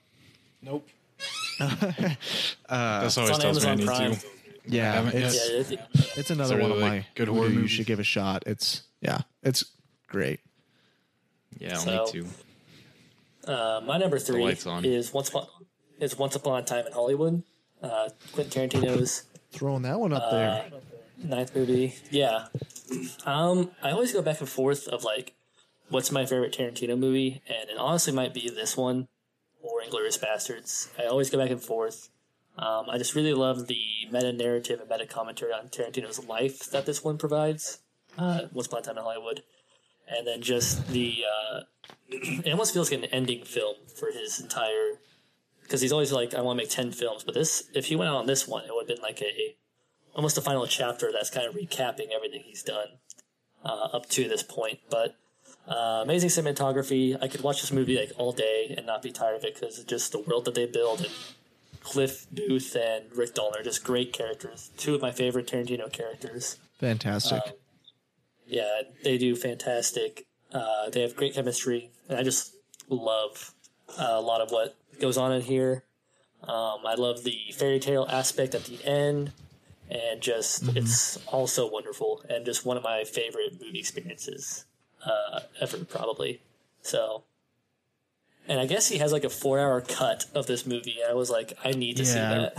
I really want to see that one. There's another movie I don't know why I'm bringing it up, because I can't think of the movie that there's a longer version that I really hope gets released. But that is one of the movies that has a long release that I want them to Hateful Eight? release. Is that what you're thinking of? No, it's not a Quentin Tarantino movie. There was another movie that that came out that it wasn't received the best, but I really liked. And somebody said that they had a extended version that was almost 4 hours that would have explained some of the spots that people were confused about. But I can't think Batman of the movie. Superman. No, not Batman vs Superman. That is one where if you watch the ultimate cut there, it does show It does a get a little bit more little that better. that people tend to like that version more than the theatrical cut. Yeah. A lot Lego of DC movie? fans. No, Batman versus Superman. Yeah, most people who are like DC fans say they don't even count the theatrical cut as the movie, and they just use the ultimate cut. So, Nice. but Quentin Tarantino definitely knows how to use Brad Pitt and Leonardo Leonardo. DiCaprio. Yeah, because each time he uses those 2 actors, they're just phenomenal. I mean, Brad Pitt Yeah. and Inglourious Bastards was a fantastic Probably my character. Favorite Huh? Tarantino, might be my favorite Yeah. Tarantino character is Aldo Rain. Yeah, He's up there, and then and Candy Django. and Django. Yep. Yeah, Leonardo did a Django's really good. fantastic job with that character. So, I hope. I know they said he's only going to do one more movie, so I hope he brings them back for it, because they were fantastic in all of his movies. Yeah. Yeah, really good movie. So, Cooper, what's your number 3? I'm glad you asked this. It's Drive, a movie that Easton already talked about a little bit, so I won't go into too much Fire. detail. But my favorite part was actually just how much the small details I noticed in this movie. Just little stuff that I liked a lot. And then, yeah, just the brutality is insane. Yeah. It starts with a woman getting her head blown off in slow motion with a shotgun and leads to Ryan Gosling stomping a man's skull in on an elevator. It's just sick. And I just love chase scenes and fast cars and all that good stuff. So Nice muscle just a cars. sick movie, for lack of a better word. You already talked about it a lot, so I don't really have anything else to say, but Yeah, it was sick. No, it's good. I think we all like Drive here, so yeah, great. We do. Good movie. We do. Really good movie. Yeah.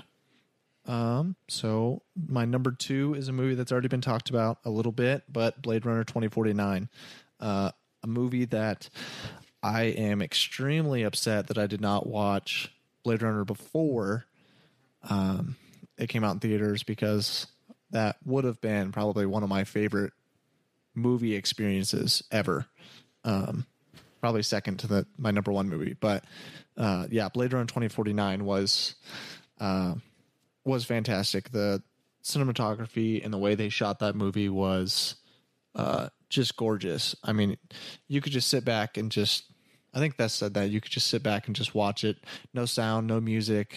I mean, maybe just music, because music was really, really good, the soundtrack. But just every world that they went to, every street, every, strip club or, whatever. I don't know which, every scene and every place, every set that they went to just looked really, really well and put you in kind of that futuristic cyberpunk noir place. And I think it's been one of the best movies to do that since the first Blade Runner. And there's a lot of debate of which movie is better, the first Blade Runner or Blade Runner 2049. And they're definitely both great in their own ways. But I think as a straight cut movie, I like Blade Runner 2049 better. I do too. Just because of I love Ryan Gosling. Of course, I love Ryan Gosling and his character in this movie, and the whole hologram girlfriend thing was just a great twist. And Ana de Armas. Yeah. So I really want to rewatch this one. I've only seen it twice, which is pretty sad in my opinion, but it's a little bit longer of a movie, so I kind of have to. It's like almost 3 hours long, so I don't mind long movies, but I gotta find time to watch it. So definitely a rewatchable movie, and good action, but just a great screenplay, great everything, really. So my number 2 movie was Blade Runner. Yeah. It definitely brings you into the world super well. And I just love the atmosphere of it. Yeah. Great movie. I love it so much. So. All right, Cooper, hit us with a number 2. What's your number 2? Wait. Oh, what's my number 2? Yourself, buddy. Idiot. So my number 2 is one of my favorite movies ever. Ever since I watched it, I just felt very connected to it. And we talked about it in the favorites episode, but it's First Reformed by Paul Schrader. Yeah, First Reformed. First Reformed, yeah. Yeah. Paul Schrader helped co-write Taxi Driver. And you just really get a lot of feels. And that's one of my favorite movies as well. Yeah, they're both top 10 movies for me, but just this one has a religious spin on it that I really appreciate, and I just really feel connected to, especially nowadays. I said that I haven't felt connected to a piece of work like this since I read Kierkegaard for the first time, and that's one of my favorite philosophers, and there's a lot of his themes and his own philosophy that's in this movie that I really appreciated, along with like Thomas Merton, and it's just a harrowing tale and a look into a life of difficult faith and what that means in the 21st century. And I just love it so much, and it's well shot, and everyone does a fantastic performance. Ethan Hawke as the lead is just great. But yeah, it's one of my favorite movies and my number 2 favorite of the 2010s. So Neat.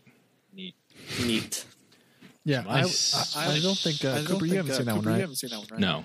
Okay. I actually did look that one up and watch it. It is really good. Kind of weird though, in my opinion. I don't have quite as high as Thess does, but it definitely feels like an A24 film, a nice indie movie, and has a very dark tone to it, but it doesn't feel religious at all, though, which is really weird, but because it's literally about a priest, but it has a really good story. So that is a good movie. So if you haven't seen it, listeners, definitely give that one a listen. And a watch as well. Yeah. Sorry. I'm in podcast mode. It's cool. My number 2 is Once Upon a Time in Hollywood, which Seth's already talked about. Nice. I haven't seen Django since high school, so I that would maybe be here if I rewatched it and I remember loving it. But yeah, Once Upon a Time in Hollywood, I've only seen once. It was in theaters, and just a really entertaining movie that I was just really captivated by the entire time. I've talked about before how I have pretty bad ADD, so it's hard for me to stay focused for an entire movie and just stay super captivated the whole time. But this one, I was just super into. I love Rick Dalton and Cliff Booth, I think. Cliff Booth, yeah. Brad Pitt and Leonardo DiCaprio's characters, they do great together. And I think Beth told me that they want to make more movies together because they just had so much fun with this one. Their chemistry works really well. And then, of course, Margot Robbie is amazing. Easton, you talked about some movie was your favorite third act of all time. I forget what it was. I think this is my favorite third act of all time, at least the last scene or two. Yeah. No, it definitely has a great third act, yeah. So insane. I wanted to highlight this quote in particular. My buddy and his dog killed 2 of them, and no shit, I torched the last one. Torched? Yeah, I burn her ass to a crisp. They're just so nonchalant about it. I love that. Just big chilling. And then he leaves his wife or girlfriend or whatever and goes and gets a drink with, I forget her name. Margot Robbie's character. Sharon Stone. Yeah, Sharon Tate. I mean, Sharon Tate. Yep. After burning a man to death. And having 2 people brutally murdered in his living room. Yeah, brutally murdered. Yeah. Yeah, that movie's just movies that have great. Brutal violence that come out of nowhere. I honestly do. As long as there's a purpose to it. Yeah, of course. Not just Hostels or something. Yeah, really good movie. I love it. All right, Easton. What is your favorite movie of the past 10 years? And why is it Venom? Well, you kind of beat me to it. I was going to say we should mix it up a little bit. And since we're down to our number 1 movie of the decade, I want to see if you guys can guess what we should see if we can guess each other's favorite movie of the decade. So I will give each of you a chance. And then when this goes, we can take a guess. I already know it, Easton. So do you want me to still guess? I feel like you are probably right. Cooper, do you know it? No. Is it that robot movie? Yeah, it's Upgrade. Yeah. It is Upgrade, yes. That is my favorite movie of the decade. And like I've said in my favorites episode, I know Thess does not like it. But Cooper, you should definitely give it a watch because it kind of fits some of the things that you've picked in your top 10. But it is my favorite movie of the decade by far. Like I said, with Blade Runner 2049, that was a movie that I thought would be one of my favorite theater experiences. Well, this is the movie that probably is, or maybe number 2 behind Star Wars, just because of all the history of that. But Upgrade was just a great theater experience because I had no idea what was going to happen, and then it just had a great start to kind of put you in the world that they were in, kind of a futuristic world, but pretty simplistic. And then I don't want to ruin anything, so some major things happen to the character, and then it just kind of hits a gear and just doesn't let go until the end. It's really brutal and violent, and I think they did a really good job of just the world that they set themselves up in, and Yeah, so I know I've already talked about Upgrade a lot, especially to all my friends because I tell them all to watch it. But the Upgrade is, or just Upgrade. Upgrade is my favorite movie of this decade. Wow. Nice. What do you All guess right. this is? I actually didn't think about this too much. So I'm not 100% sure of the movies that he hasn't said yet. Cause I think he said, Inherent Vice was not on the list. So That's an honorable mention of mine. honorable mention. Okay. So I think the only one I've heard or haven't heard yet is maybe Ad Astra, or did you already put that one in there? That's an honorable mention. Yeah. So I guess I don't know. I guess it's up to you, Cooper. Can you guess his favorite movie? Toy Story 3. Dang it. All right. Well, we both lost. What is it? So like I said in my favorites episode, I don't know if a lot of people count it as a movie. The director does. So I do, since the director's kind of get the final say. I know. So, but it is on Letterboxd. Twin Peaks: The Return. Oh man! All right. I was trying not to pick that one because I thought you were going to say it was a TV show, but fair enough. No, fair enough. I consider it a movie just because David Lynch does, and he's a he does. Go movie for it. director. Yeah.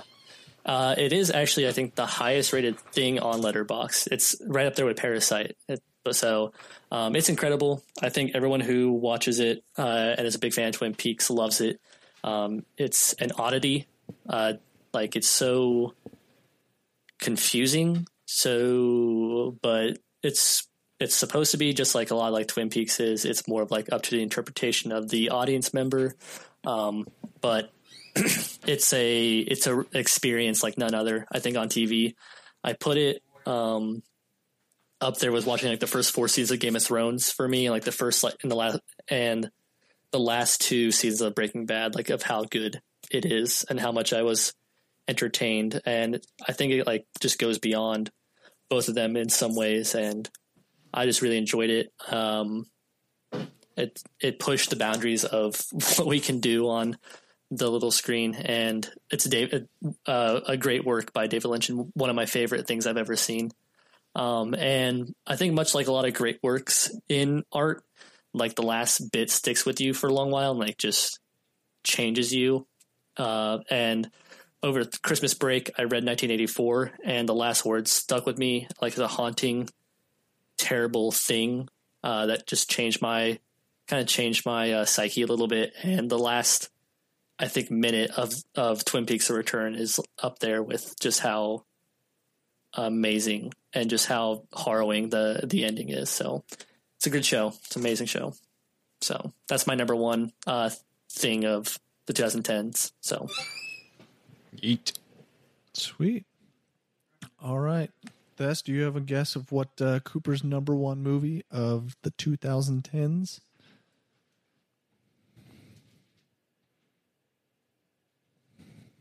Thess? Oh, okay.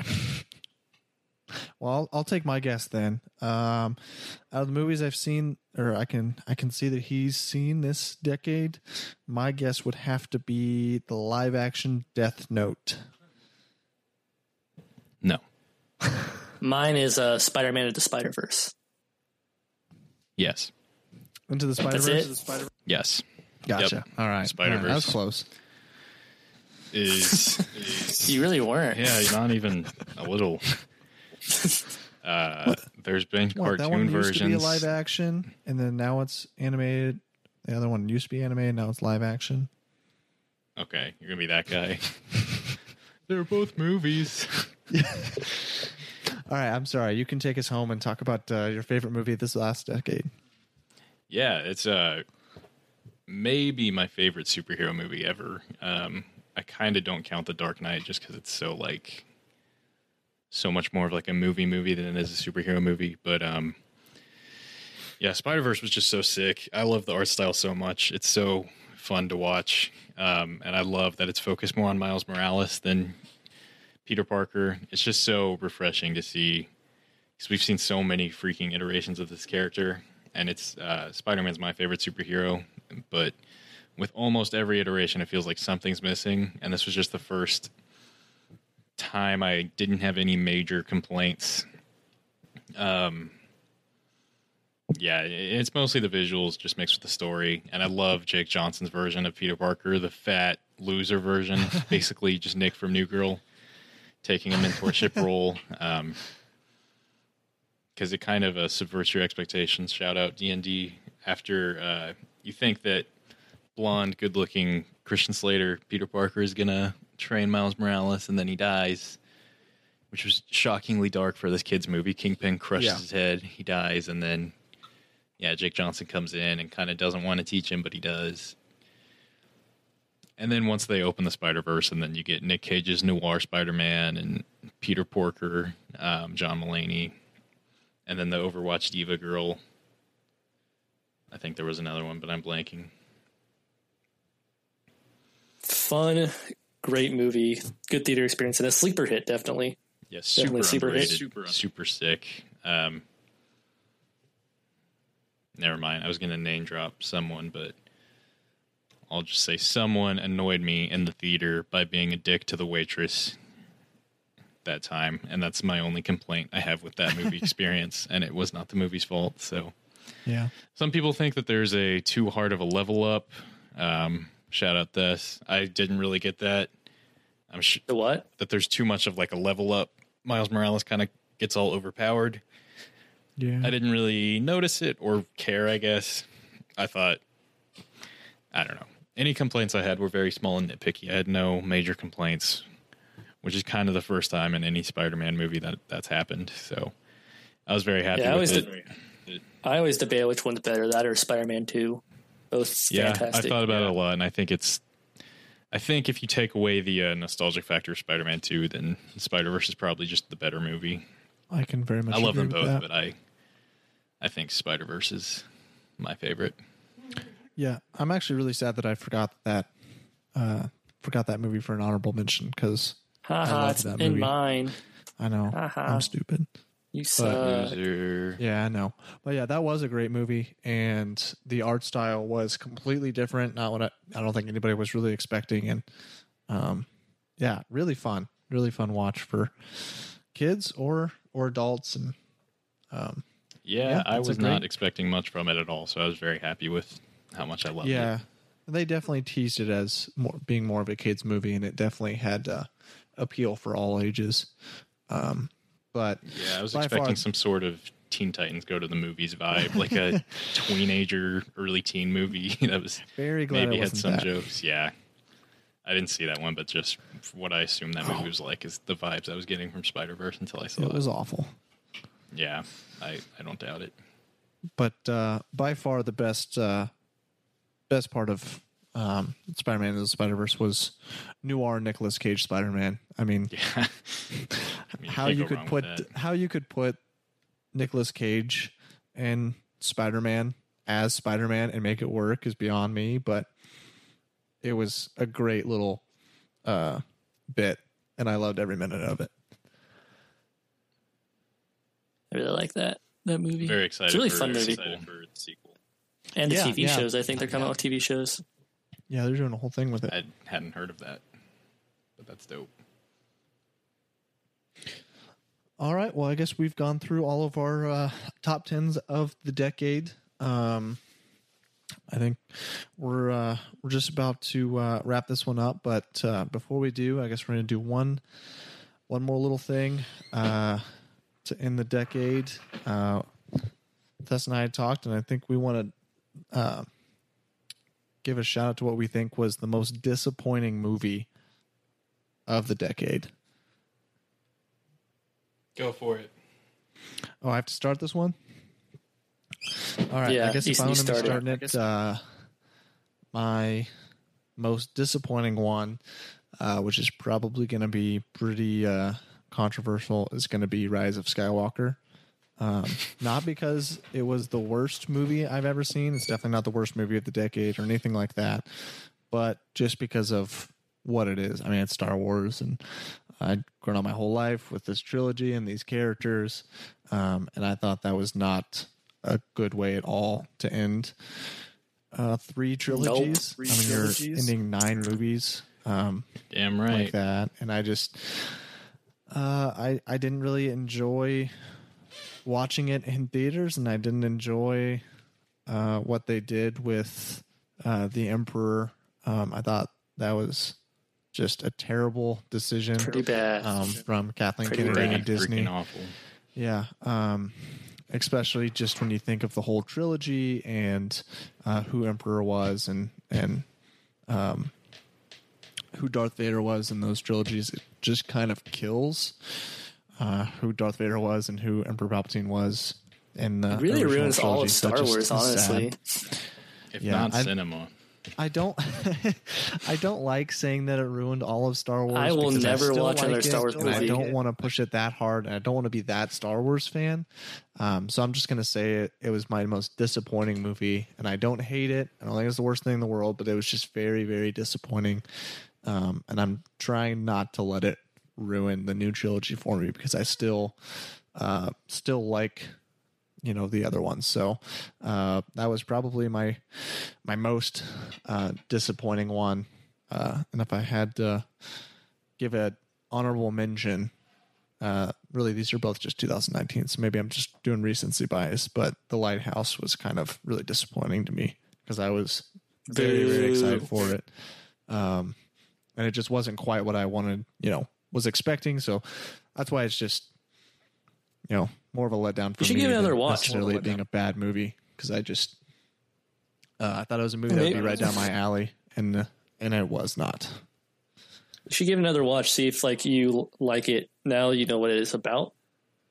Yeah, maybe. And I mean, I will definitely say that the cinematography and Robert Pattinson was, he was great, but it just didn't really go well with me when I was in the theater, and I was really excited to see it. So those are really just 2019. I can't think of ones other than that. I know one that one of you guys will probably say that is definitely up there, but yeah, those are two of my most disappointing releases of the decade. What about you, Thess? So probably Skywalkers might be my least favorite. Yeah. Most disappointing movie of the decade, definitely. Yeah. Kind of based off what you said too, big fan of. I really like Force Awakens. I like The Last Jedi a lot. And then and me defending The Last Jedi for 2 years. Yeah, just you defended it for about 2 years. And I was pretty against it for a while until I decided to give it a rewatch a year later. So to just then I think get crapped on by Disney for liking it essentially, and then just getting that is just was very disheartening to me. Yeah, slap in the face, and I just did not like it. Suicide Squad's obviously going to be up there. Can't think of any movie I was really excited to watch, and I was like, oh, actually I do. Watched it a couple days ago. Inception, I thought was actually kind of disappointing. I really liked it growing up, and I'm watching it first time, watching it a couple other times. But on a recent rewatch, I did not enjoy it that much. So that's probably. Oh, and Dunkirk. So Christopher Nolan, even though I like him a lot, has made 2. I respect movies, but not. I really like movies, if that makes sense. So. Probably in those 4 for me, all disappointing in a way. So yeah. All right, Cooper, what about you? My answers are pretty much the same as you guys. Yeah, Rise of Skywalker was pretty bad. Like you said, the most frustrating part was that it tried to undo damage that wasn't actually damage, in my opinion.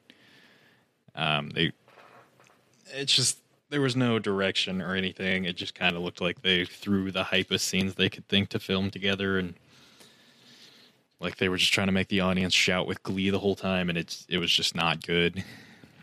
Besides that, probably Batman vs Superman, just because we all thought it'd be somewhat good, and then reviews came out that week that it wasn't, and we kind of thought, well, maybe they're wrong, but they weren't. Venom it's kind of a guilty pleasure for me. I actually kind of enjoy watching it, but I mean, it could have been obviously a good movie. It's not at all. It's objectively pretty bad. I feel like there's something else that I'm forgetting. I didn't love Thor Ragnarok, which I've heard is a lot of people's favorite Marvel movie. So Yeah, there's that's that a hot one. take. Yeah, I know that's one of my more bolder takes. One that I'm seeing now that I'm just not thinking of, the whole entire new X-Men series. Yeah, I didn't see any of them, Was but I've heard they're all terrible. Yeah. Besides Logan. No, yeah. I'm talking about the whole X-Men part. Not Logan was fantastic, but First Class and Apocalypse and that whole line, those were all, they could have gone somewhere really well. Like they could have done something with it, and they just really dropped the ball. It's just basic. They're just trying to be Marvel, and they don't know how to be Marvel, and they shouldn't be Marvel. They should be their own thing. So, yeah, those are all very disappointing. Upon further thinking, I would like to change my number one movie of the decade answer to Finding Francis. Oh, yes. Yes. Yeah, so actually just negate everything that I said about Spider-Verse, because Finding Francis is much better. Do you want to should we just restart the episode? Yeah, let's just take it from the top. Oh, yeah, sure. I'm cool with that. That's Nathan for You's that's Nathan final. For You, isn't it? Yeah, Okay. his final episode is actually a movie based off one of the very, very, very small side characters finding the love of his life. It's a tearjerker. Francis. You'll laugh, you'll cry. It has Be a inspired. 4.4 on Letterboxd. Yeah, Jeez. it's a life changer. It's amazing. All right. I'll give you the benefit of the doubt here. There should be no I'll doubt. give it a shot. It's a masterpiece. I'll give it a shot. It's an instant classic. All right. Well, now that the Cooper Hassel has changed his number one and ruined our whole entire Number 0, we'll just call it that. countdown. Yeah. Yeah, number 0. That's my number 0 too, actually. All right. Well, I'm just going to go traditional and have no number 0 here. Yeah, I know. So yeah, I think that about wraps up our episode of our favorite movies of the decade. So if you want to find me on Twitter, I am EastonMoore4. That's Eastonmore IV, so Eastonmore4. Same thing on Letterboxd. If you want to follow Letterboxd, I'll probably throw some reviews on there, and I rate movies. So if you want to be active and see what we're watching, we all three have Letterboxes. So Thess, where can we find you? I'm also on Twitter, Dr. Thess, DRTHES. My name's kind of hard to spell, so just click the Letterboxd link that I have on my Twitter. I write reviews, try in-depth reviews to movies, and I also rate movies. That's our tag, right? I rate movies. Easton said I kind of went along with it. All right, Cooper, and where can we find you? You can find me on SoundCloud. Just search the 405. Yeah, there's a picture of Fire. Hometown Hero Okay, better. hot take.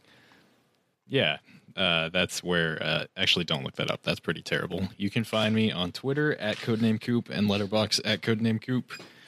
My reviews are usually 1 or 2 sentences that have almost nothing to do with the movie themselves, but I've been told that they're cult classics. Gotten some positive feedback on this.